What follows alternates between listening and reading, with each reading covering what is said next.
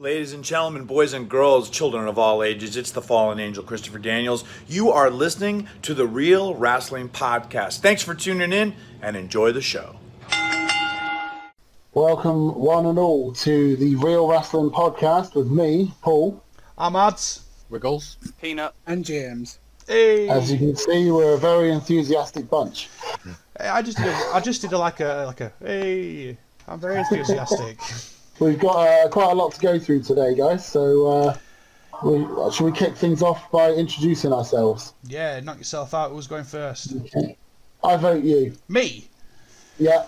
Right. So I'm Ads. I was the person that had the idea for Real Wrestling, sort of like my little brainchild. It's actually something I've not told any of you guys this before. It's actually something that I wanted to do around WrestleMania 30, and I actually approached Wiggles with this years ago, and he was like, "No, man." And then I was reading some articles, and they were just all a bit the same. Everyone doing the same thing. Nobody really calling anyone out on whoever the flavour of that month, where everyone was just like, "Yeah, this dude's banging," and I'm just like, everyone doing the same thing. Nobody really calling anyone out on whoever the flavour of that month, where everyone was just like, "Yeah, this dude's banging," and I'm just like, "Yeah, no, they're not shit." So that's where Real Wrestling idea came from. I've been a fan for 26 years. My first show that I ever saw was Royal Rumble 95. My favourite match ever would be the Iron Man match between Shawn Michaels and Bret Hart at WrestleMania 12. I think my fondest memory of wrestling would be the Canadian Stampede, the In Your House, with the Hart Foundation versus Team USA. We had like everyone over. I'm allowed to stay up live, and it was just good. So that's pretty much it about me. I'm a big fan of comedy gimmicks. Love comedy gimmicks. I'm not big on power guys. I don't like the big, strong, muscly dudes. Well, you could never be Vince McMahon, though. No, I really couldn't. Give me a Daniel Bryan over a Braun Strowman any day. Technical wrestling's my thing. You know, I get an hard-on for technical. Point out, right, that 80% of this podcast at the minute is Northern. So I'm just bringing back a little bit of class. That's what it is. With his extra syllables. So yeah, I'm Paul. I've been a pro wrestling fan for coming up, about 28 years on and off. Memories of it as a child were very limited. I didn't have access to cable TV for much of the initial boom phase, but I managed to catch bits and bobs here and there. First match I ever remember seeing was Kamala against Undertaker, of all things, which was Survivor Series 92, I think it was. Casket match, if I remember correctly. Yep. Hardly a technical wet dream, but you know, to a 7-year-old, it was pretty special. I must say, it didn't rev my engines. No, it's safe to say that it wasn't exactly a 5-star classic. Rev my engines. No, it's safe to say that it wasn't exactly a 5-star classic. I came on board to Real Wrestling when Ads approached me and put the idea to me, and I just said, "Yeah, I'm in." Yeah, we're pretty simple. I'm just like, "Paul, I've got this idea." He's like, "Dude, count me in." Yeah, that was pretty much it. I've got this idea. Does it involve wrestling? Yes, I'm in. That was it. That was pretty much it. I think my favourite style is very similar to yours, Ads, in that I don't really like the power guys. There's a couple I don't mind, you know, depending on the character. But for me, it is all about the technical matches and the perceived, quote-unquote, smaller guys. Yeah. You know, the ones that actually look like they can carry a match without looking like they're going to keel over halfway through. Favourite match involves my favourite wrestler, which is Eddie Guerrero. His matches with JBL, the strap match and the bull rope match, easily two of Gargano and Ciampa together, be that as a tag team or as adversaries. I've been fortunate enough to go to several different events. I've been to 2 separate takeovers, been to many a WWE house show. I've met quite a lot of the guys as well. I've met Edge, I've met Lita, I met Mr. Kennedy a long time ago, but we won't go into that. The father of British wrestling in many ways, Doug Williams. Can I just ask why we can't go into the whole Mr. Kennedy, Ken Anderson thing? Because he's a dick. Oh, that's good. Simple as that.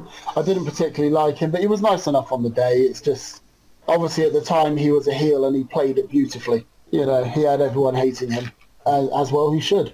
I was part of the 5,000 strong crowd at Progress Wrestling level 75 at Wembley.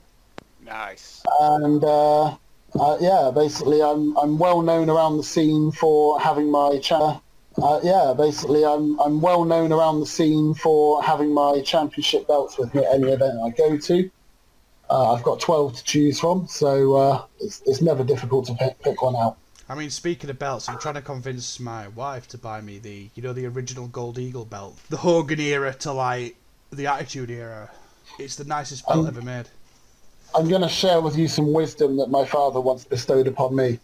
It's easier to beg forgiveness than permission. Yeah, that don't work in our house. Mine either, but it sounded good. Hi, I'm James. I've been a wrestling fan for 25 years, near enough. The first match I ever watched was Giant Haystacks in the old British Wrestling rerun, and at the time it was my favourite. And then I discovered the old WWE/E, and the first match I ever watched in the promotion was The Undertaker versus Yokozuna, and I fell in love with it. My favourite all-time wrestler is The Undertaker. I just fell in love with it. The whole darkness and mystique of his character being an undead zombie. I grew up in the Attitude Era. It was just amazing, and I wanted to be a professional wrestler. And then I kind of looked everything up for what I needed to do. And when I was about 14 or 15, I started training. But I had to pull out as I suffered a disc prolapse in my back. Never to try again. But like any old teenager who doesn't listen to advice, I tried again training when I was 18, and I ended up tearing my ACL in my knee. So that was kind of really painful as well. So that's when I decided to give up on the dream. The all-time match is a bit of a story. For me, it was brilliant. I've not actually heard of that match. That's actually quite impressive. It was an unreleased match. It came out on the old Silvervision tapes from 1991, I believe. It was, and it wasn't the best match in the world, but it was like the suspense of the match of, is Ultimate Warrior going to be in the body bag, or is The Undertaker going to be put in the body bag?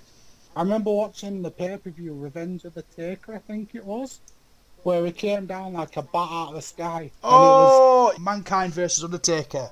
Mankind versus Undertaker were the best feud of the 90s. That, for me, was the best feud of that time. But that's my personal opinion, and I love that feud. Okay, so I am Peanut, and I am your quiz master. I was also approached by Ads, who basically, his entire pitch was, hey, do you want to come talk about and write about wrestling? And I was like, sure. I've always wanted to do that. I've been a wrestling fan since around SummerSlam 92. The entire pitch was, hey, do you want to come talk about and write about wrestling? And I was like, sure. I've always wanted to do that. I've been a wrestling fan since around SummerSlam 92, which was, of course, at Wembley Stadium. Everybody at school was just raving about this pay-per-view and how awesome it was going to be. So I thought, well, I've never seen wrestling before. And then it just followed me everywhere. If I went to a caravan park, there just happened to be wrestling going on at the time.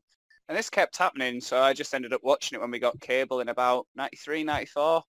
Just ended up watching sort of Raw. My favourite pay-per-view of all time is Backlash 2001. I defy anybody to go and look at that card and tell me that there is not a match for you on there. You've got everything from a 30-minute Ultimate Submission match. You've got the Last Man Standing match between Shane and Big Show. It's just an epic pay-per-view, a good all-rounder.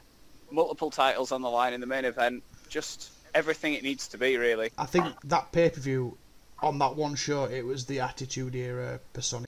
After seeing the Undertaker Mankind Hell in a Cell and the Triple H Cactus Jack Hell in a Cell, I got it in my head that Undertaker versus Triple H would probably be the best Hell in a Cell of all time.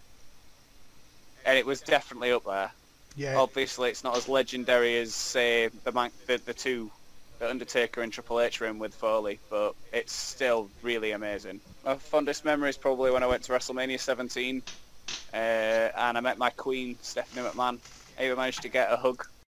But my favourite wrestlers are actually Kurt Angle and Shawn Michaels. Solid picks. They just have the best matches, consistently. Like, there's no such thing, like, you can put any Kurt Angle or Shawn Michaels match on and be at least entertained.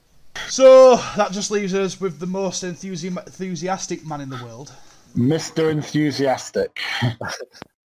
Yeah, that'll be me. Wiggles Malenko. Enthusiasm personified. Watching a tape of WrestleMania 10. So I had a really solid introduction with Bret versus Owen. Beautiful match. Which was a great match. Didn't really get all into it, just kind of kept watching the tapes, home videos, that kind of thing, until WrestleMania 13. And it was the Bret versus Austin match that really grabbed me. I was hooked on wrestling from then. Followed all the way through the Attitude Era. Barely missed a week. Fell out of love with wrestling probably around late 90s. Just got tired and bored of the same old people, same old storyline. And the final straw was the end of the streak at WrestleMania 30. Yeah, I was there for that. Oh, God, yeah. I was there with him, and I have never seen disappointment on a face like that since. We went out though that night, didn't we, to watch it, and I didn't really want to go because I'd already kind of had enough of WWE and the direction they were going in. You persuaded me to go, and then that was it. That was the final nail. I was actually watching that with a former partner who of WWE and the direction they were going in. You persuaded me to go, and then that was it. That was the final nail. I was actually watching that with a former partner who would proceed to rib me on my reaction to that for a further 2 years. I just broke. I mean, I think my actual selling point to get him to come to the pub and watch it was, do you not want to see Undertaker beat the shit out of Brock Lesnar? Well, yeah, that was the final nail in the coffin for me.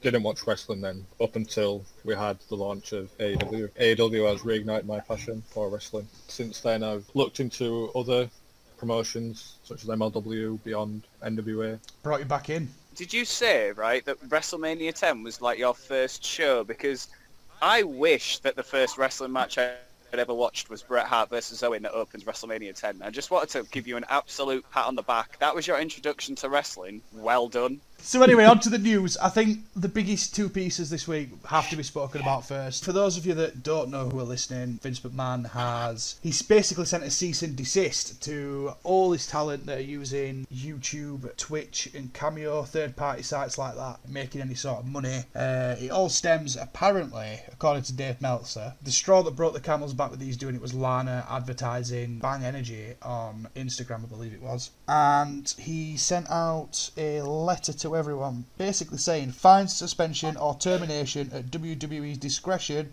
if talent doesn't stop these activities within the next 30 days by Friday, October the 2nd. Talent's basically pushing back. Nobody seems to know what third party is from what I'm hearing. Apparently YouTube is no longer included in that. But that's good. I think that's harkening back to Xavier Woods with Up, Up, Down, Down and it sounds like it, yeah. And I believe Paige came out today and said that there's absolutely no way she'll be leaving Twitch. Yeah, in a direct quote from Paige, she has put, "We are not going to Twitch.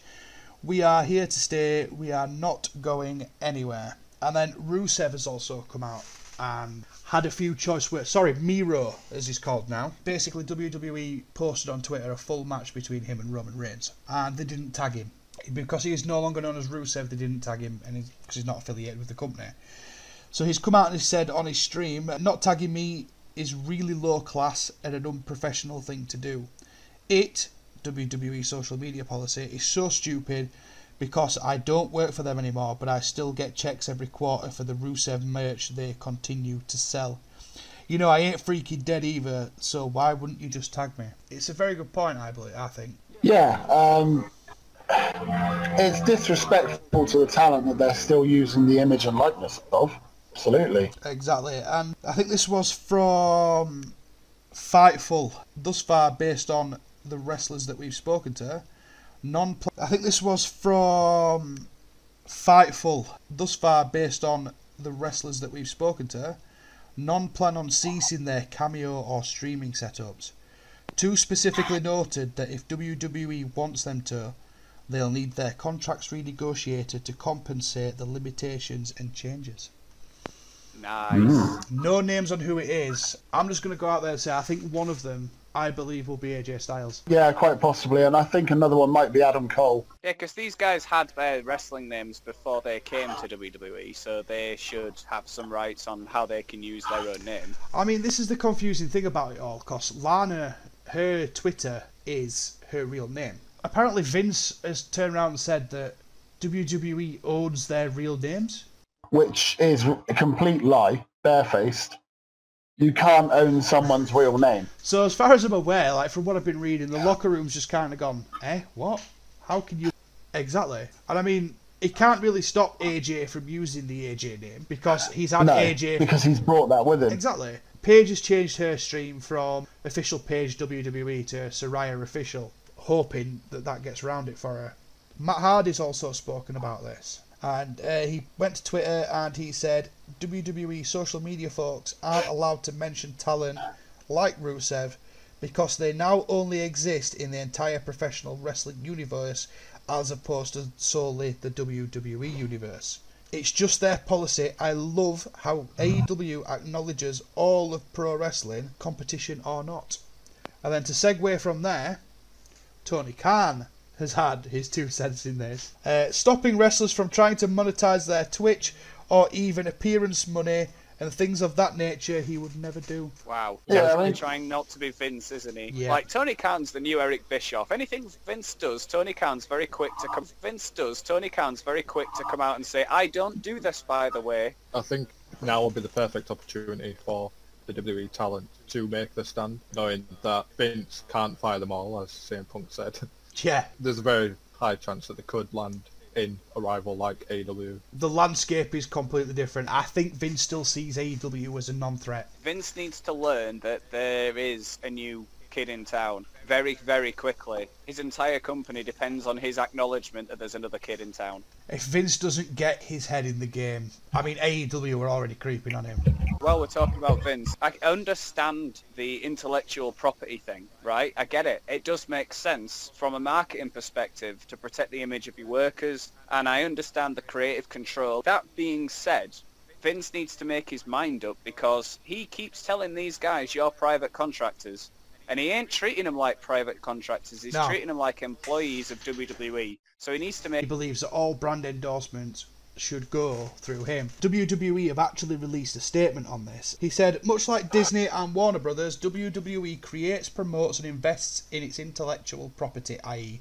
the stage names of performers like The Fiend, Bray Wyatt, Roman Reigns, Big E and Braun Strowman. And they want to protect our greatest assets and establish partnerships with third parties on a company-wide basis rather than at the individual level. So that to me basically says, you're independent contractors until I say that I want some of your money. Can we also just clarify that the most important thing is the WWE brand? Like, that's definitely what that means. To be fair, Tony Khan did make a good point as well. He was asked about how he handles it. He said that whilst he's okay with talent using Twitch and Cameo and things like that, having sponsorships on those channels separate from AEW is where it's kind of a grey area. There's going to be a lot of fallout from this, I think. There's going to be a lot of pushback, a lot of backlash. I think there could be some... If they're going to restrict me like this, they're going to try and restrict me further down the line, I'll leave now. It's not like it was 10 years ago when the only place you could go really was TNA. Yeah. You know, there's a lot of viable places now. You've got Impact, you've got Ring of Honor making a big comeback, NWA's making waves, AEW, of course, Japan and Mexico as well. And, of course, the UK indies are getting bigger. The people that do end up being terminated through all this, I think they're going to look at the talent that has left. They're going to look at people like Matt Cardona. They're going to look at people like Brody Lee. For the biggest example, that guy has been pushed to the moon. And even to an extent, EC3, Heath, you've got the Good Brothers in Impact. Pardon the pun, but they've made an impact. They have. So moving on from this, I think we should hand over to Wiggles for this one, as he is the guy who has been covering it on the site. For those of you that watched All Out, you'll know what I'm talking about. It's the very controversial Matt Hardy fall. It was horrific. It went through me. Controversial Matt Hardy fall. It was horrific. It went through me. Yeah, it was a horrible accident. It was sickening. It really was. I mean, I've watched it back a few times today. It doesn't get any better. There's not a point where you can think to yourself, well, you know, this could have happened or that could have. No, he hit his head and he hit it hard. They should have stopped the match. Well, they did. That was the thing, didn't they? They did initially stop it, and then it started again. It was a very odd situation. I think we should pass over to Wiggles for this. Like I said, he's been covering it. Yeah. What's your thoughts, dude? It was a match between Matt Hardy and Sammy Guevara. All Out. He'd gone up on this lift and Sammy speared Matt off onto the tables below. Unfortunately, Matt's head and shoulders cleared both the tables and landed on the concrete. It was quite sickening. It was horrible to see. What gets me is that vacant look. The look that he had. I mean, it sort of plays to Matt Hardy's his broken character. When we saw it happening live, we were just like, is this work? It was when he started chomping his gnashes. Aubrey immediately checked on him when they landed. She threw up the X in. Aubrey immediately checked on him when they landed. She threw up the X in a couple of seconds. Props to Aubrey. Thought that might have been it. Bell rang. Doc Sampson came in, checked him over. And it was then, I think, that the camera cut away for a second to show Sammy Guevara, who'd backed away a few feet. And then we could hear in the background Matt was doing his chomping of the teeth, that gnashing sound he does. And that was when I thought, oh, it must have been a work. From that point, I was looking for like evidence of it being a work. 2 a.m. tired eyes. Thought I saw the floor move. I mean, obviously it's concrete, so that wasn't the case. But yeah, as Matt got back to his feet again, he went after Sammy, but was stumbling. And once he'd caught up to Sammy, he'd fallen over on the floor again. I think there was another X thrown up, I think, at that time. I think there was, yeah, and at that point it was when Aubrey called for the bell.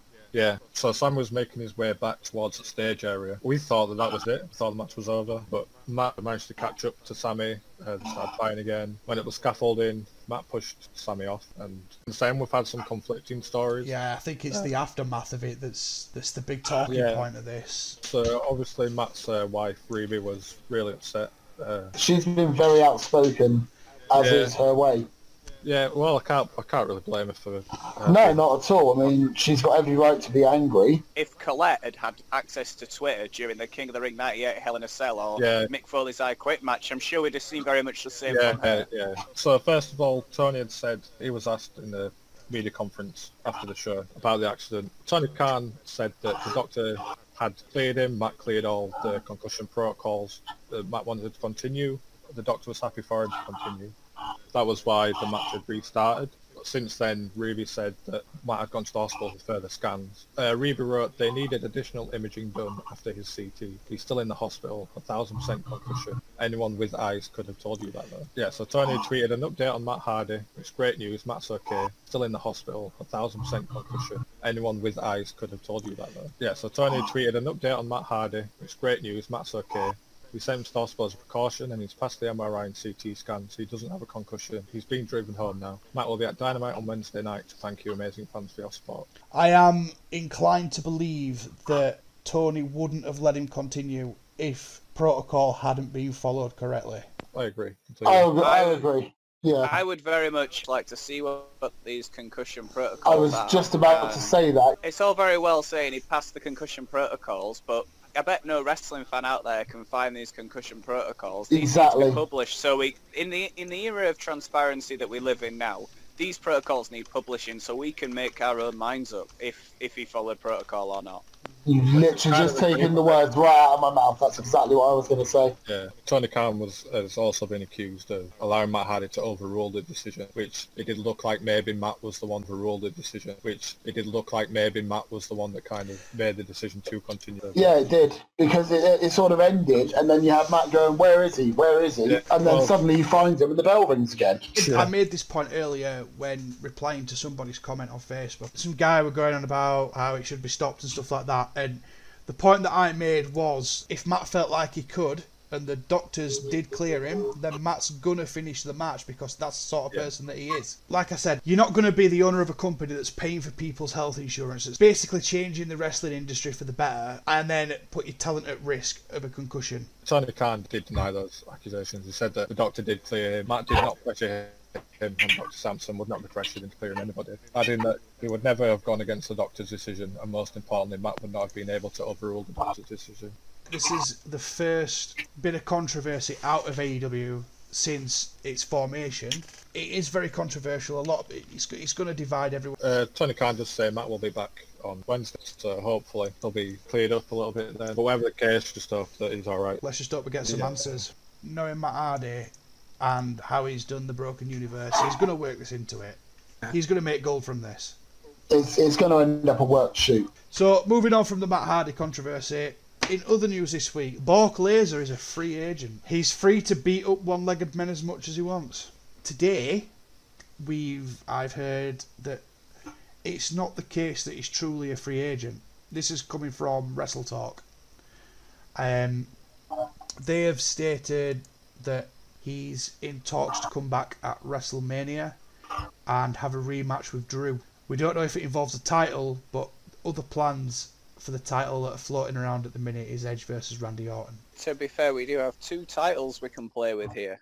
And here's the problem I have with Brock when he is there. You've got a part of merchandise, and with Paul Heyman in his corner, that man could sell sand to the desert. But when you put your top title on a guy who then takes and goes, right, I'm off, see you in 6 months, that does absolutely nothing for your main title. It makes it seem worthless because, hey, why should he bother to defend it every once? It's a complete travesty. I mean, for your world title to be off television for any length of time like that, it's always going to lower the prestige. It is a little bit of a heel tactic, though, isn't it? To win the belt and then disappear for a little bit so you don't have to defend it. There's a heel tactic in disappearing for a few weeks, and then there's pissing off for 6 months. What gets me is, though, right, is I think it says a lot about the company as well. It looks like the WWE do not give a shit about the title. They will sacrifice TV and not having the title on TV when Brock's about. It just hurts company image. It does. It makes them look like they don't care. Your championships need to be seen to be A, worthy of fighting for, and B, worthy of being promoted by the company. At that moment in time, when Brock has that title, neither of those things are being fulfilled. Moving on from Brock, we could be here for days. We could. There's some interesting developments in NXT this week. We've got to jump straight into it, really, haven't we? Look at the 4-man Iron Man match. What an absolute screamer of a match that was. Say, Ads, what did I send you? That's the best match WWE have put on all year. Changed my mind. I can't. I said it to you the other day as well. With 4-way matches, it's always very difficult because you always feel like they're going to be slow, they're going to be methodical, there's going to be bits that you're going to miss. And it always feels like it's not quite going to live up to the hype. This match had everything that it said it was going to deliver and more. When you've got 4 guys of that level of talent, there's never going to be a dull moment. The way those guys paced that match, the bit that I loved the most in that match was that slow build to the Gargano Ciampa stare down. It was beautiful. And the fact that roles are reversed this time, perfection. So ending in a draw. Very controversial. Pissed a lot of people off because they wanted to see a new champion that night. But the swerve of the draw, beautiful. Absolutely beautiful. The fact that we get Balor versus Cole 2 on free TV. I got to admit, I am very, very excited about that match. My 2 picks going in were Balor and Cole, so this is the ultimate finish for me. Coming out of that match next week, my prediction is Balor's coming out champion. I agree, and I actually would like to make another prediction in that someone in the Undisputed Era is going to cost him the belt. I disagree. I think it's going to be Pat McAfee. Someone's going to cost him it, whether it's Pat McAfee or possibly Roddy Strong. If they maybe try and play into the little bit of tension they had, it could be that Roddy Strong turns on Adam and leads the era going forward. See, I was thinking that was going to happen during this McAfee feud, because obviously McAfee's going to have friends. The problem is, if McAfee... that was going to happen during this McAfee feud, because obviously McAfee's going to have friends. The problem is, if McAfee costs him the belt, it's kind of going to turn Adam Cole face, and I don't think they want to face Adam Cole. I'm going to be honest, guys. I was already really excited for Super Tuesday Week 2 when they announced the Rhea Ripley Steel Cage match. Yes. But this as well, I mean, I'm going to be watching this live now. I'm excited. Moving on from that to segue into what Peanuts just mentioned, the Rhea Ripley versus Martinez cage match. I'm so psyched for this. This could be the women's match of the year for WWE. Yeah. This match has got main event written all over it because you've got 2 girls who have busted their asses to get to where they are. In my mind, this is also a number 1 contenders match, but I know that's not been officially. Oh yeah, undoubtedly. Whoever comes out of this they're in that title picture regardless. It's interesting as well because Martinez has, whereas before no one really has. Yeah, I agree with that. I mean, people have beaten her, but it's never been like, oh, you know, they've been on top of her the whole time. It's always been like, oh, that was a close fought match. She just lost. Mercedes has got her number. I don't know it's about anything, but I reckon it's going to be an instant classic. So moving on from that, also coming out of NXT this week in other news is possibly a permanent move to Tuesdays. This has come from the USA Network proposing the idea to the Dubs, and apparently they've reciprocated. Oh, so that means the Wednesday night was going to end. We don't know. But I've been enjoying it. We don't know. The thing is, because of the fact that the USA Network pay $50 or $60 million a year for the rights to NXT, it does give them an enormous say in what night it's aired on. If they want it to be on Tuesday nights, it's probably going to move to Tuesday nights. Really. I'm not going to lie, I do prioritise AEW over NXT, but I'll watch NXT the day after. But it's the other way for me. It's NXT and then AEW. Ooh, I know. Controversial. Controversy creates cash. I think when you look at the viewing figures over the last few weeks with AEW being moved around, I think when you look at those viewing figures, that having them both on separate nights is probably actually better for both shows. I think they both managed to get up to the higher reach. I think AEW managed 700,000 one week, something like that. Yeah. I mean, it's a win-win, isn't it? Let's face it, because obviously if one of them moves to Tuesday and the other stays on Wednesday, then the real winner is the fans, because they're going to be able to watch both. Yeah, exactly. I agree. I think it's better for them if one of them does move. So, in other news this week as well, Rey Mysterio's injured. I think it's better for them if one of them does move. So, in other news this week as well, Rey Mysterio's injured. Again? Kel surprise. It's what happens when you run around like you're 23 at 45-year-old. I don't even know if he is 45. It's fairly close. I think he's 43. He's 45, you were right. Yes! December 11th, 1974. Also announced, though, funnily enough, Rey Mysterio is getting his own animated series for Cartoon Network. Whoa, really? Yeah. Seriously? As reported by comicbook.com, to quote it, it says, Rey Mysterio will tell the story of one of the most iconic luchadors, a figure admired by all and star of the ring, but he will also delve into a great secret. Unimaginable forces threaten our world, and he will be a fundamental part in the fight. When their number one fan discovers this secret, together they will immerse themselves in a world where they are. If I do not see Rey Mysterio animatedly 619 and a zombie in the head, I'm going to be so disappointed. Apparently he's going to be out 4 to 6 months with a torn tricep. I mean, it's a tough one because obviously he was pumped up for the match. He wanted it to be a one to remember because he was in the ring tagging with his son for the first time. I can see why he wanted to give it everything, but again, at his age, he really needs to be a bit more careful because he is going to be more susceptible to these kind of injuries. Yeah, 100%.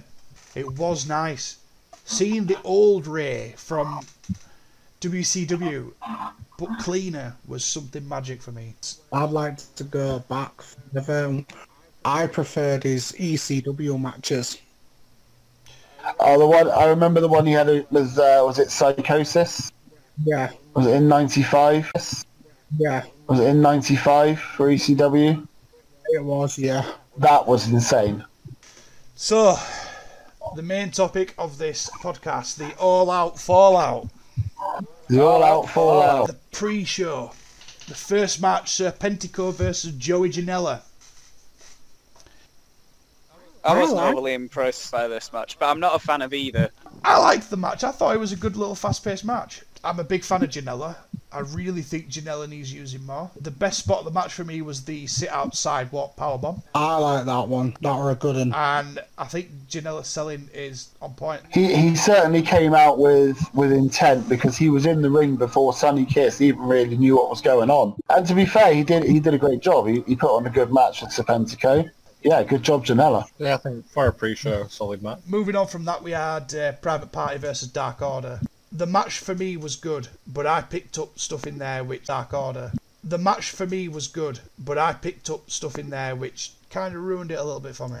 And I'm talking about the botched Private Party Flapjack Facebuster double team maneuver. Mark Quinn completely missed the Facebuster element of the double team. It's not the first time they've done this. They regularly botch double team moves. One of their signatures, the silly string. I've seen that botched 2 or 3 times now on TV. I'm not slating against them. I do think they've got potential. They're going to be big. I just think they need to settle into themselves as a team. there's definitely potential there for them to go on and become a real force in the tag team division. Yeah, they're a little bit green at the moment, but again, like you said, they're young. They've got time on their side. They've got a good skill set when they get it right.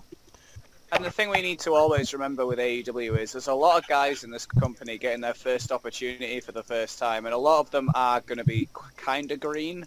And it's just nice that they're getting the TV time and the chance to refine coattails, but I think they just need to polish the double teams. I will say though, Gwen has such a beautiful moonsault. There's only one better than that. Is it our boy Christopher Daniels? It very well might be. BME. I just have to point out that Kurt Angle also did a very beautiful moonsault. That is a pretty moonsault, I will give you that one. Where's the love for Vader? Or Bam Bam. Another thing that Wiggles pointed out to me, and now I can't unsee it, and I hate him forever for it, is Johnny Silver falls to the floor before he's even hit. Yeah, there was a series of clotheslines in there where it really stood out. But I do love John Silver though. I think at least on BT, I think he's really funny. He's like a standout talent, I think, in Dark Order. Besides the obvious Brody Lee. Yeah, I'm just looking at it now, and now I can't unsee it. I think his personality is great anyway. Like Peanut was saying before. But now I can't unsee it. I think his personality is great anyway. Like Peanut was saying before. It's the first opportunity they've had on TV for a lot of these guys. So then we moved on to the main show. So we had Britt Baker versus Big Swole, and I think the result of this caused a little bit of controversy between us. So I believed that Swole picking up the win doesn't hurt Britt Baker. I would agree. I disagree. Yeah, it totally hurts Britt Baker. James, be the decider in this. Does it hurt Britt Baker or not? No. Thank you. I think Britt really needed that win on the pay-per-view just to solidify herself as one of the top heels in the division. I think she's already done that. She works her way up, and then as soon as she comes against like Ashida, Swole in this one, the fact that it was in her own, well, supposedly her own dentist office as well, just makes it that little bit worse. For me, the thing that makes it so it doesn't hurt her is the fact that she won via gas mask. Yeah, that got me annoyed. That really annoyed Mate, me. it's best finisher. What are you on about? No, I'm sorry, but I have been under the influence of one of those gas masks before, and I can tell you now, you don't wake up 4 seconds later. I thought this had some brilliant comedy spots. Yeah, I thought it was a really fun match. The revisiting the dumpster and Reba popping up with a banana on her head, I was in absolute stitches. Well, it's pretty well known that I'm a massive fan of the Attitude Era, and it did remind me of the great hardcore title matches of old. Yeah. I just think it hurts Britt because, she's been having this push, and they've been getting her over during her injury and everything else, and looking at maybe giving her a title match. And then she gets on this pay-per-view card in what could have been a number one contenders match for all intents and purposes. And now we've got a face versus a face rather than a face versus a heel in this upcoming title match. Well, we don't, because we still have Nyla Rose in the way.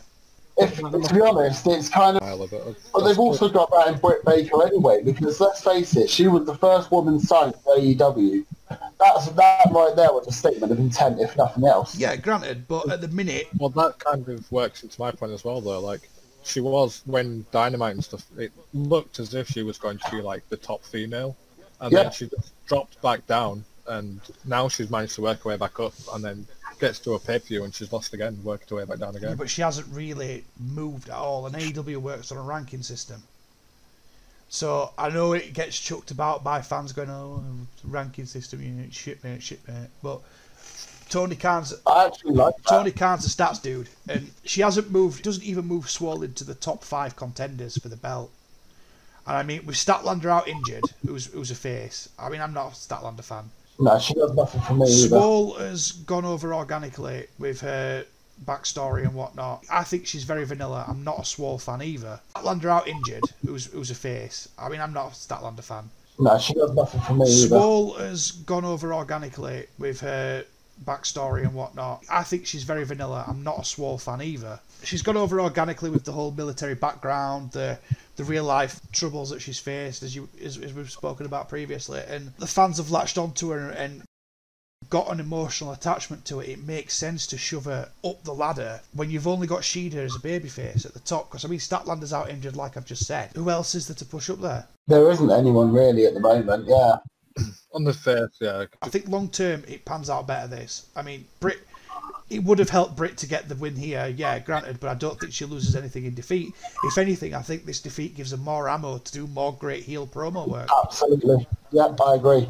That's completely it. I agree with, but I'm just thinking in terms of sort of pecking order in that division. You know, you've got Nyla paired up with Vicky now, so she's going to probably be the next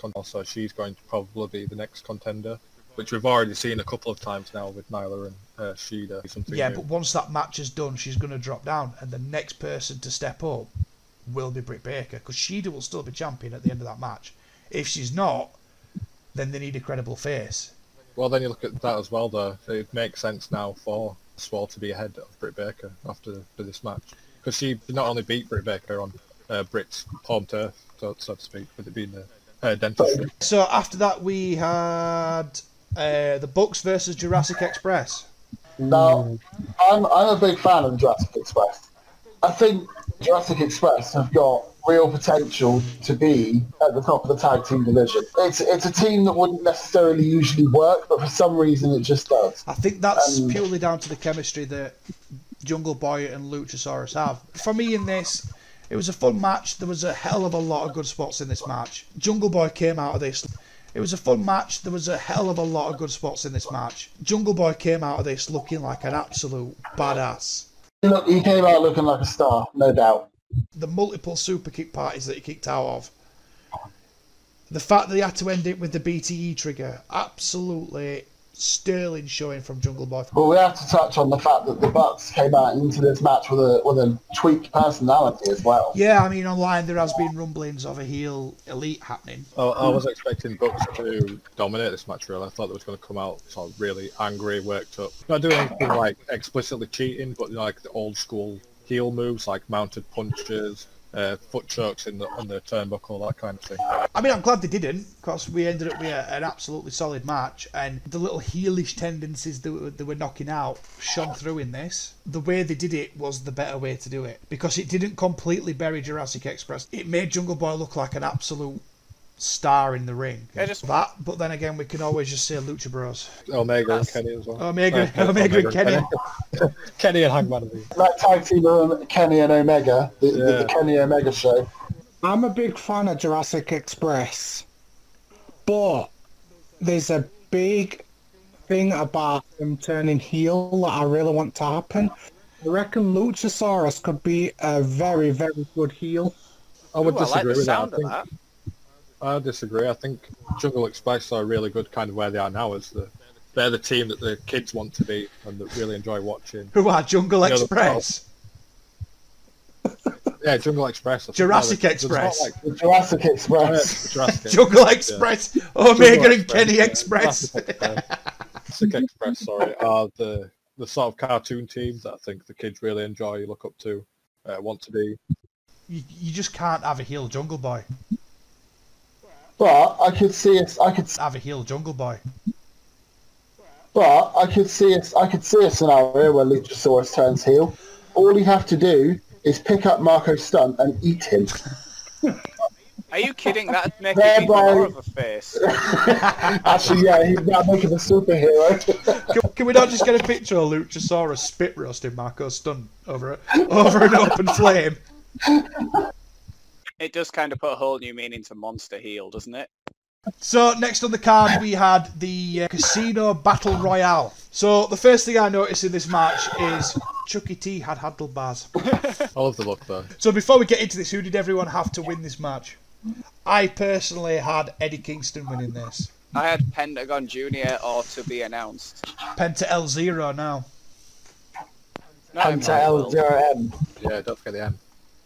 Oh yeah, Penta LM0, yeah. The M's important, man. Never neglect the M. So did you have Paul? I thought it was the M. So did you have Paul? I thought it was going to be Brian Cage, to be honest. I just thought he'd had a bit of a decent build, and with Taz in his corner, I thought that was what it was going to be. But James, who did you have to win? I actually thought Cage were going to win it. I think Cage is really, really good, especially with Taz in his corner. Oh, I Because think we might disagree on this one, buddy. look at Taz in the past. He's managed Samoa Joe. This is true. But this This is true in TNA. yeah, but you cannot compare Brian Cage to Samoa Joe. Don't you think that like Taz and Cage is like the Wish version of Paul We waited 2 to 3 weeks for shipping, and this is what we get. Yeah, I like Cage. I like Cage as a wrestler. Really, that's surprising. That Yeah. I'm not a big fan. I just think when you can't get yourself over on the Indies after being TNA champion, it's all a bit down. The top guy, which, you look at him, you would think that he would be a top guy, especially if you use like WWE programming. Yeah, I mean, we've been conditioned to see him as a top guy because of the way that he looks. Yeah, I think he could be the sort of the stepping stone, play that sort of the same, like a similar kind of role to like a Big Show or something like that, like the big powerhouse that someone beats to prove that they're good enough to go on. Yeah, I mean, I think the issue with Brian Cage in AEW is that he's around so much stacked talent that there's no one he can shine against because everyone will outshine him. But obviously AEW has seen something in him to bring him in, so I suppose in some ways it remains to be seen what they're going to do with him. I think there's a slow burn like push for him coming, really, because obviously they've got him with Taz, and I think it was Pino who mentioned it the other day, was that, Taz has come through the Paul Hayes, and I think it was Pino who mentioned it the other day, was that, Taz has come through the Paul Heyman way of thinking things. On the other side of that, though, with him being paired with Taz is also paired with Ricky Starks. Ricky Starks is gonna outshine Brian Cage like so quickly. Brian Cage, as big as he is gonna get lost in the shadow of Ricky Starks.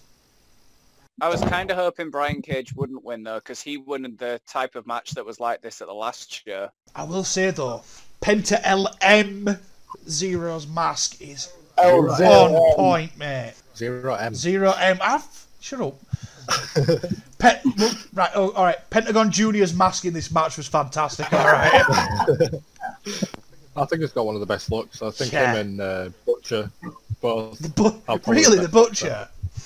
I love the Butcher's look. The monocle when it comes out. Yeah, I think it's that weird little march he does on his knee. The lunges. Yeah, but it bugs me. I love it. It bugs me. It's like, how close to a goose step can we get without doing it? Yeah, exactly. For me, one of the most enjoyable spots of this match was Sean Spears joining commentary during the entrance. I just wish he'd have stayed there until the final suit came out. And I think it was. I think Peanut said this as well. Like, I think it's an absolutely brilliant idea. If he says something bad about someone in the final pack, in the final suit, and then they come out, drag him into the ring, and beat him senseless. That's exactly what I said. That would have been such a heel move, and it'd have been brilliant, absolutely brilliant. But it was that would have been so cool. It reminded me of like the CM Punk Royal Rumble shtick and The Rock in the Attitude Era jumping on commentary in the middle of the match. Vince McMahon Royal Rumble '99. He did it so well, it was good. It was very enjoyable. Lance Archer's barrel roll into the ring. Can we just bring that up for a minute? Yeah, that was epic. A man of that size, athletic. Lance Archer, mate. Barrel roll. Yeah, it was a brilliant moment, that was probably my favourite moment of the match, to be fair. And then we got the best bit of the night. Matt, are we about to talk about the man that Gravity remembered? I'm going to quote my notes. I've got Matt Sydal. Oh shit, is he okay? Shockmaster 2020. I've actually spoken to someone who was at All Out, and they have confirmed that it was so humid there that everything was slick. And so I suspect that played a part in it. It was a scary / funny moment. Since it's happened, he's come out and he's took it in his stride, and I think that's really cool of him to do it, but it was definitely Shockmaster 2020. Oh, it definitely was. What a spot. Also, if we just take a moment to remember that epic knee that he gave to, I think it was Sean Spears, before that slip. It was a really good entrance. So I just feel bad for him. It looked like he was going to have like a really big, impactful flip. It was a really good entrance. So I just feel bad for him. It looked like he was going to have like a really big, impactful entrance. He got epic knee, got to the top rope, and then unfortunately slipped. Something that also has gone a little bit missed during all this, and I think it has to be said. Major shout out to Will Hobbs for discreetly going and checking that Matt was okay afterwards. That was something you don't see very often. Also, Will Hobbs had a great performance He in that match as really well. did. He definitely He did. really did. Like, For his jobber in that match, I think he was really, I think really he good. stood out quite a bit, to be fair. He Yeah. really did. The next bit I want to bring up, though, is Darby's body bag launch over the top rope with Oh. thumbtacks. Is there anything that Darby Allin will not do? He has no regard for his own physical safety. He does look a bit like Aaron Paul, though. I really enjoyed what Ricky Stark said with him looking like the I Like Turtles kid. Absolute one-liner. It's come to light after the match that he was checked over by a doctor because he landed on his head. I'm just grateful he was thrown on the stage and not on the surrounding floor. 'Cause that's- Yeah, but he'd have still done it. He'd have still done That's the it. thing, he would still have done it, yeah. He Yeah, would. I wouldn't be surprised if he did. I wouldn't have been surprised if it had been his idea. Darby Allin reminds me of a young, more out there than Mick Foley. He's got that Mick Foley mentality, but I don't think he's as endearing as Mick Foley. No, he definitely isn't. He's a different character. He's almost sullen in his action. He reminds me more of a young Jeff Hardy. Yeah, Kind of risk they take. I can see that. Yeah, the disregard for safety. For me, he is Attitude Era Jeff and ECW Raven's love child. Yeah, yeah, that works. That's a scary mix. Can we just take a moment, though, to appreciate how good Eddie Kingston is? Yes. What a talker, what a performer. Like, everything he did was on point in that match. Like, to the point of hiding behind the butcher. All match, Snake and Jake, it was absolutely brilliant. Loved it. Now, I've not seen too much of Eddie Kingston, but what I have seen of him I like. He's very, very good. Yeah, followed him in NWA as well, and it was one of the standout performers there. My other problem is he's one of those guys. It's kind of like MJF. His promo work is just so good that his in-ring ability is often overlooked. He doesn't have any of the sort of flashy moves or anything like that. It's just your slightly slower, methodical kind of style. I think that plays into his strengths, though, if I'm going to be honest with you. Yeah, I agree. He's also said that apparently after his appearance for AEW, WWE gave him a call. Yeah, I heard, and he turned them down. Why would he go there? He's probably going to get more exposure where he is. From what I heard, he talked it over with his mum, and his mum told him the right place for him to be was AEW, and according to his podcast with Jericho, he's a mama's boy and he always does what his mum tells him to do. Lance Archer winning this was the best call, in all honesty. It recovers him from that Jericho. He's a mama's boy and he always does what his mum tells him to do. Lance Archer winning this was the best call, in all honesty. It recovers him from that TNT title loss against Cody, and it's built him back up to be this credible monster heel. Yeah, it looked The Murder Hawk monster. Yeah. I just wish they'd have kept him as the Murder Hawk and not added the monster on. The Murder Hawk Lance Archer sounds so much better than the Murder Hawk monster. I agree with that. This for me was an absolute stonker of a match. I had a lot of fun with this match. Really, really, really well done. Yeah, I agree, and I think with the talent that they used as well, it made it really unpredictable. I couldn't pick a winner out of that. This was the hardest match for me to call. The next match on the card then was obviously the Broken Rules match between Matt Hardy and Sammy Guevara. Now obviously we've talked a little bit about this beforehand as one of the major news stories of the week. If we're going to run through the whole card, we should probably talk about the match I mean, itself. there's not much left to say other than what the actual F.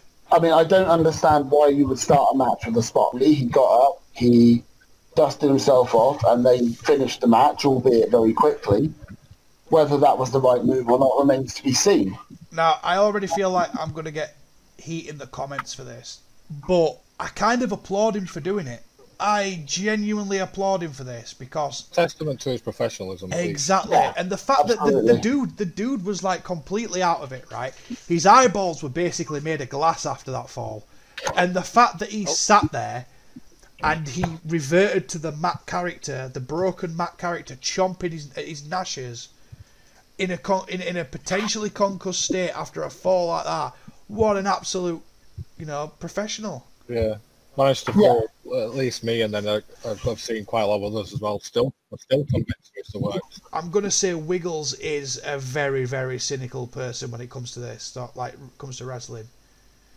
Like, he will sit there and go, yeah, it's probably not real. When you have to sit there and you have to look for things to see if it's a work, he's just done you. He's got you where he wants you. He's done you. Yeah. As dangerous as it was and as unprofessional as it was to restart the match, I mean, hats off to Match. Give him a round of applause. That's all you can say. There's that famous old JR expression, though, isn't there? The lights are on, but no one's home. Regardless of your thoughts on the match or what transpired before and after, Matt Hardy is and has been for a long time one of the most underrated workers in the business, and he's finally starting to get that level of respect that he deserves. Yeah.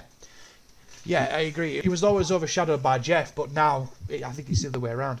It is the other way around now, yeah, definitely. The whole concussion thing, the way he looked, it reminds me of that street fight match he had with Edge. Moving on from that, potentially the best match of the night. Yeah. Shida versus Thunder Rosa. I hadn't really seen much or heard much of Thunder Rosa going into this match, only what I'd seen being built up on AEW TV. I was the same. And she is deservedly the NWA World Women's Champ. Absolute technical wet dream. Yeah, I followed her on the NWA, and she came in, she had a little bit of hype behind her, not all that much, but she quickly rose to be the star of that women's division on the NWA. I've not watched much of Billy Corgan's NWA, mainly because of what happened with Impact and stuff, and it kind of put me off doing it, but watching Rosa work, it's made me want to go and watch it. I'm not going to lie. Like, if that's what she's doing, what's everyone else doing there?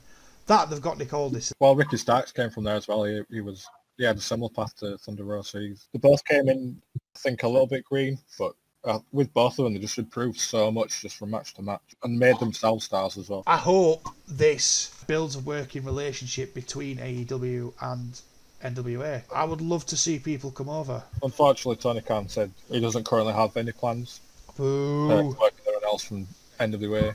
I mean, Thunder Rosa was brought in with the news that NWA is working with anyone else from NWA. I mean, Thunder Rosa was brought in with the news that NWA is soon to relaunch, come back from the pandemic, and he thought it was beneficial for both promotions to have Thunder Rosa come in and challenge Shida, which I agree.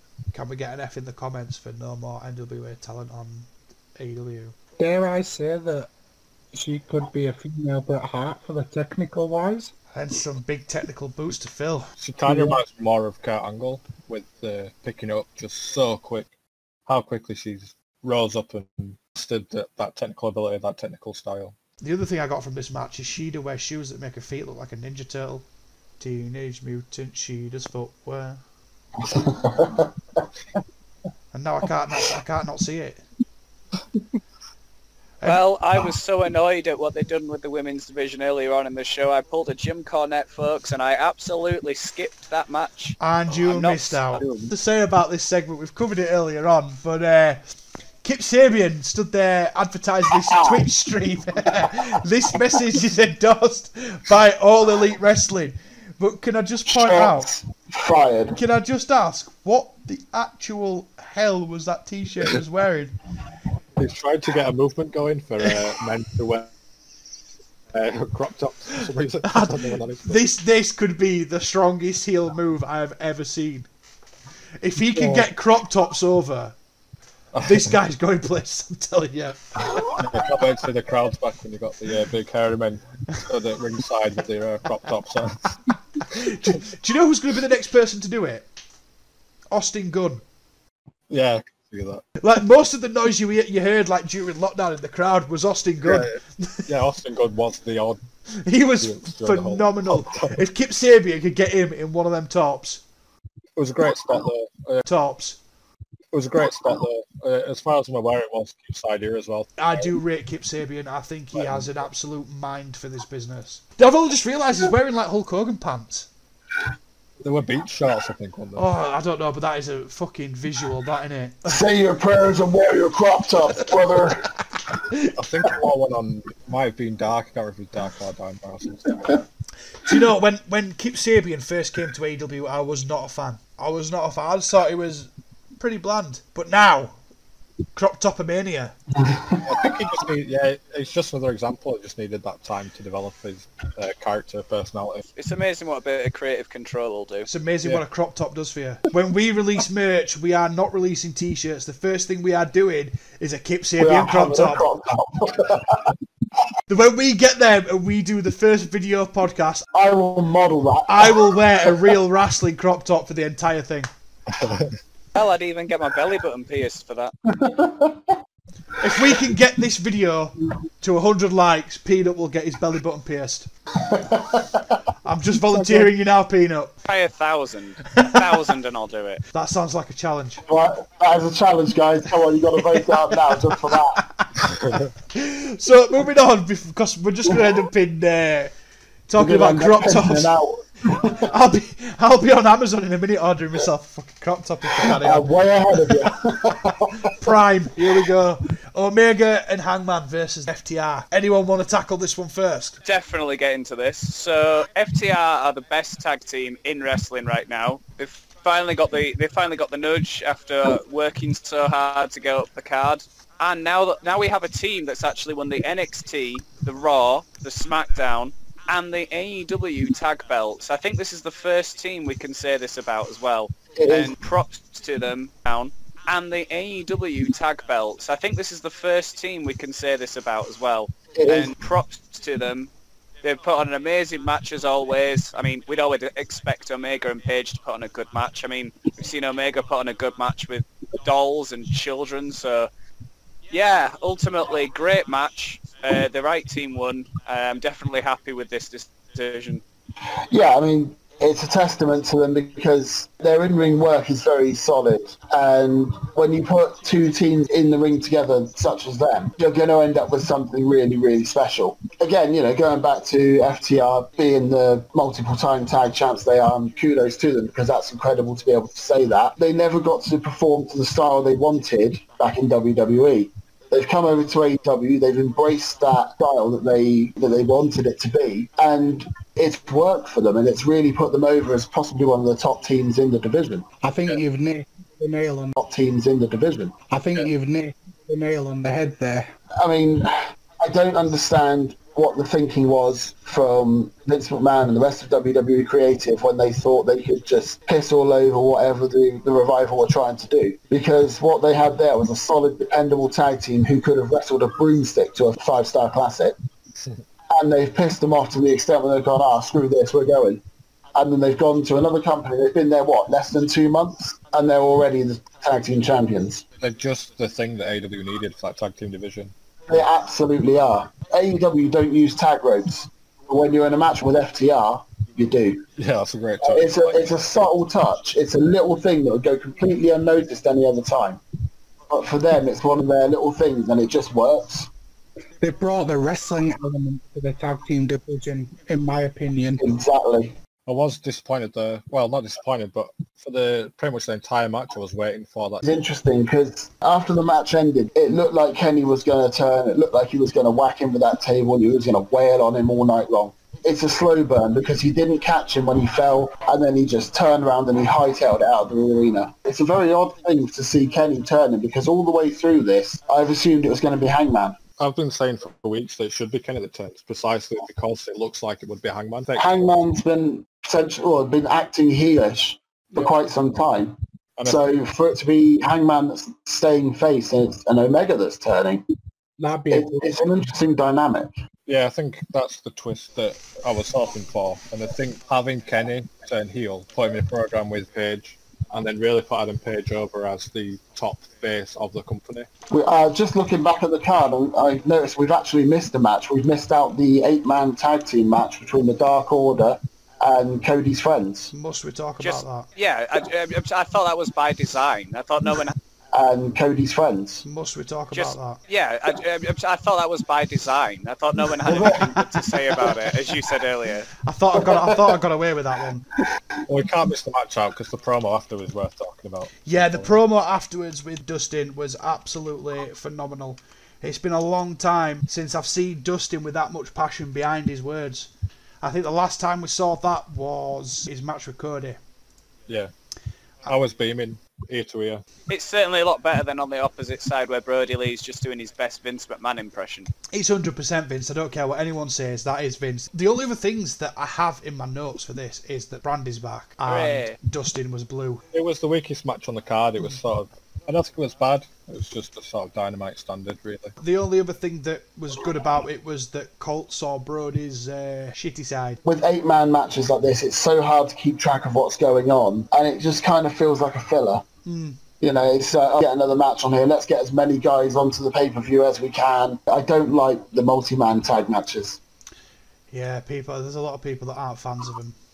Me being one of them as well. I don't mind them, but I think they are overdone a little bit in AEW. Yeah, they do tend to hammer them out a lot, don't they? This is the thing. At one point, I heard a rumour, I don't know how true it was, but they were allegedly going to introduce a 6-man tag team championship. Please no. And that was my response, because Ring of Honor have got a 6-man tag title, and for me it doesn't work. I just turn off. Be a good way of putting the belts on SCU, though. Then you have to build loads of other stables in order for it to be relevant. Yeah. And you can't have 5 or 6 stables running around, because then it's just bedlam. And I absolutely hate multi-man tag matches at the best of times. You can't count SCU because isn't Scorpio Sky going singles now? I thought that when he came out with, Cody's friends. He's not using SCU music anymore. And then if you remember a couple of weeks ago on Dynamite, he had that really awful entrance where he tried to kick down the... It was the worst entrance ever. I do think Scorpio Sky could become a big star, though. He's very good at what he does. Commentary have referred to him as SCU's single guy. Yeah, but if he was SCU's singles guy, he'd still be using SCU's music, right? But he's the future star of the group, so I can see why they're making him singles. They just need to clarify where exactly he is within that group, I think. Him working with Daniels and Kazarian, two absolute phenomenal talents, has elevated him to where he is. I watched his match that he had with Jericho, for the title, and I watched him recently in his singles match the other day where he had the awful door entrance. And the little intricacies that he's picked up since just in that short 12-month period, and he's come on leaps and bounds in that 12 month. And I think if AEW have got out about him and they've noticed that, they're going to push him to the moon. Yeah, I think they love him. They talk about him all the time as a rising star. JR really puts him over on commentary, and so does Schiavone. Moving on from that, we have Orange Cassidy versus Chris. Really puts him over on commentary, and so does Schiavone. Moving on from that, we have Orange Cassidy versus Chris Jericho. Mimosa Mayhem. Do you know, actually, when you think about the concept of this match, it's actually really smart. He added the pinfall submission stipulation there, just so we'd think, yeah, does that mean Jericho's going to win? But the fact that he combined orange juice with a little bit of the bubbly.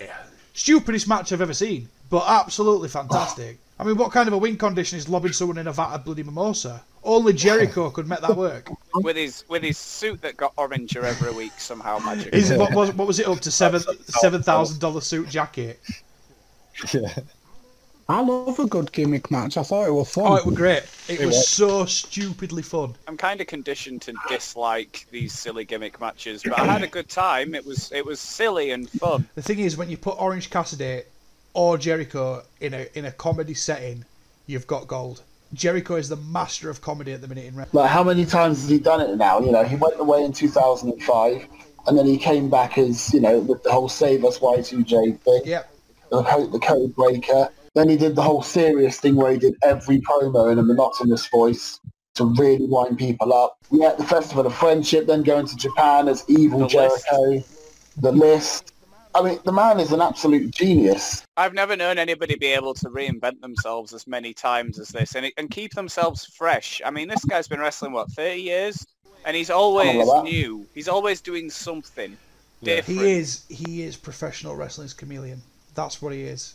And also, let's not gloss over the fact that the fans sing his entrance music. Which just so happens to be his band. His gimmick is also like, I'm Chris Jericho, I'm the best in the world, I'm the best ever and everything else. So when people are doing that, he's getting that vindication almost. I think during the last, 6 months with lockdown, I think Jericho has been on point through the entire lockdown.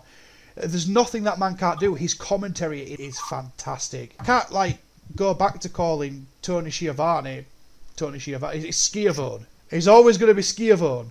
And I love how he's always super nice to JR, but he's just a dick to Schiavone. What I want to know is how much is the damage to his ring gear going to be this time? Probably about as much as that Ford GT. Schiavone is AEW's Byron Saxton. That's harsh words, man. Schiavone can commentate. I think Schiavone's best talents are with the hosting and interviewing. I don't mind him on commentary. I think he's just a little bit too quiet. Do you know who does great on me on commentary? Excalibur, yeah. Tope Suicida off the top! I know he's got quite a bit of stick while he's been on the AEW, but I think they absolutely need him with JR and Shivani there. Yeah, do you know how I'd just replace him with Taz? I would. But we can't do that because Taz is an on-screen talent. I think they do need a heel on commentary though. I've always thought that, but Jericho's really... Because Taz is an on-screen talent. I think they do need a heel on commentary though. I've always thought that, but Jericho's really highlighted it. But anyway, we digress. The match itself, I think the match had the perfect ending. I think OC needed to win this. The match it was just stupid and goofy, and I loved it. Absolutely loved it. But we've spoken a lot about Jericho, but we've completely neglected Freshly Squeezed here, right? This match elevated him. The entire Jericho series has elevated him to a point where he is now, in my eyes, and probably the eyes of many others, a credible main event guy. I fully agree with that statement. OC has been the standout of AEW. Until I saw Orange Cassidy in AEW, I'd never seen anything of him before. And then when I saw him, it was All Out, I think I saw him at, actually. No, All In, sorry. And when he came in and he did the Sweet Shin music, I was in hysterics. And I was just like, this guy. And then Wiggles introduced me to the Orange Cassidy versus Orange Cassidy match, where I've literally sat there and scoured YouTube and watched everything I could find, and he is amazingly talented. I must admit, I normally hate these stupid comedy gimmicks, but Orange Cassidy has something. He backs it up with actual wrestling ability, and he's got that Undertaker element to him. That, like, I'm going really slow and then bang, he's going really fast and speeding it up. Undertaker talks about it on his documentary, how he did it as a big guy. Well, Orange Cassidy's doing it as a little guy, and he's so talented, and it's so unique, and he's come up with this himself. It's just so interesting. Still on the subject of Orange Cassidy, I think the gimmick that he does, like the whole, I can't be arsed, to the point of not even fully extending the thumb when he does the thumbs up. That attention to detail makes Orange Cassidy one of the best gimmicks in wrestling at the minute. The only other person I can think of that has that much attention to detail in the gimmick is MJF. You saw that with Orange Cassidy in the ladder match as well, the last show. Like when he came out and he's like asking the commentators what he's supposed to do. Wrestling. Orange Cassidy has done this all on his own. Yeah. That final little push from Jericho that he's had, it's just tipped him over edge for me, and I think he is absolutely phenomenal. No, it's something he's worked on not too long ago. I think he's been around the indies with this gimmick for a few years, but it's something he's crafted over time and it's perfected. Yeah, you can see how much love he's put into this gimmick. It was always evolving as well. We've seen that on AEW just recently, just putting in that 1% rather than 0%. This time, he's going to try. The debate angle got me. Jericho's just berating him and he comes out with shit about Wales. And I'm just like, this is why I love Orange Cassidy. I don't think there's anything else we can say about this match. Work rate wasn't the best. Sometimes the work rate isn't what sells the match. Sometimes it's the emotion and what's happening in the ring that's more important than the actual moves. If you want storytelling, go and watch Omega and Hangman versus FTR. If you want actual work rate, go watch Shida versus Rosa. If you want purely fun, go watch this match. And that leads us into our main event. Which was MJF versus Mox. Now, I'm going to pass this over to Peanut. Absolutely. All right, ladies and gentlemen, I am here to report a crime, a murder has taken place on this pay-per-view, and that murder is MJF's undefeated streak. Never in the history of wrestling since Kevin Nash and Goldberg has such a travesty taken place. And Dictator John, he's going to have to face some repercussions for this because he cheated to end this undefeated streak. It's just an absolute travesty of justice, boys and girls. I'm sorry. Wasn't the Dynamite Diamond Ring thrown in for MJF to use against Moxley? Would that not have been cheating?